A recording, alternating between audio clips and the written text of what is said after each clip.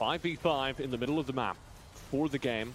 400 Thieves' world slot. There's the play. Who he burned very low as the Cullen combo with the Call of the Forge God drops him down to maybe 20 HP. He'll be able to survive. Danny drops into a stasis very early in the fight, but is able to stay alive as a result. Impact down to a sliver. Has to back out. Contracts in with the Moonfall into stasis. Will also live. Nobody dies. Contracts finally blown up. FBI gets the kill. FBI gets Ignore. Danny finds a response, but it's a massive round war from Abbedagge into the back of the fight. Turning the tables. Danny jumps through the team, still alive, still half HP, 1v2, Danny on a triple, needs to get Abbedagge and someday the only other two players on the map in order to win this game. He has to cut the wave. It's a 4v5. He's healing off the creeps. He was at half health, now almost at full as Abbedagge someday. They're being careful. They know how strong this Tristan is.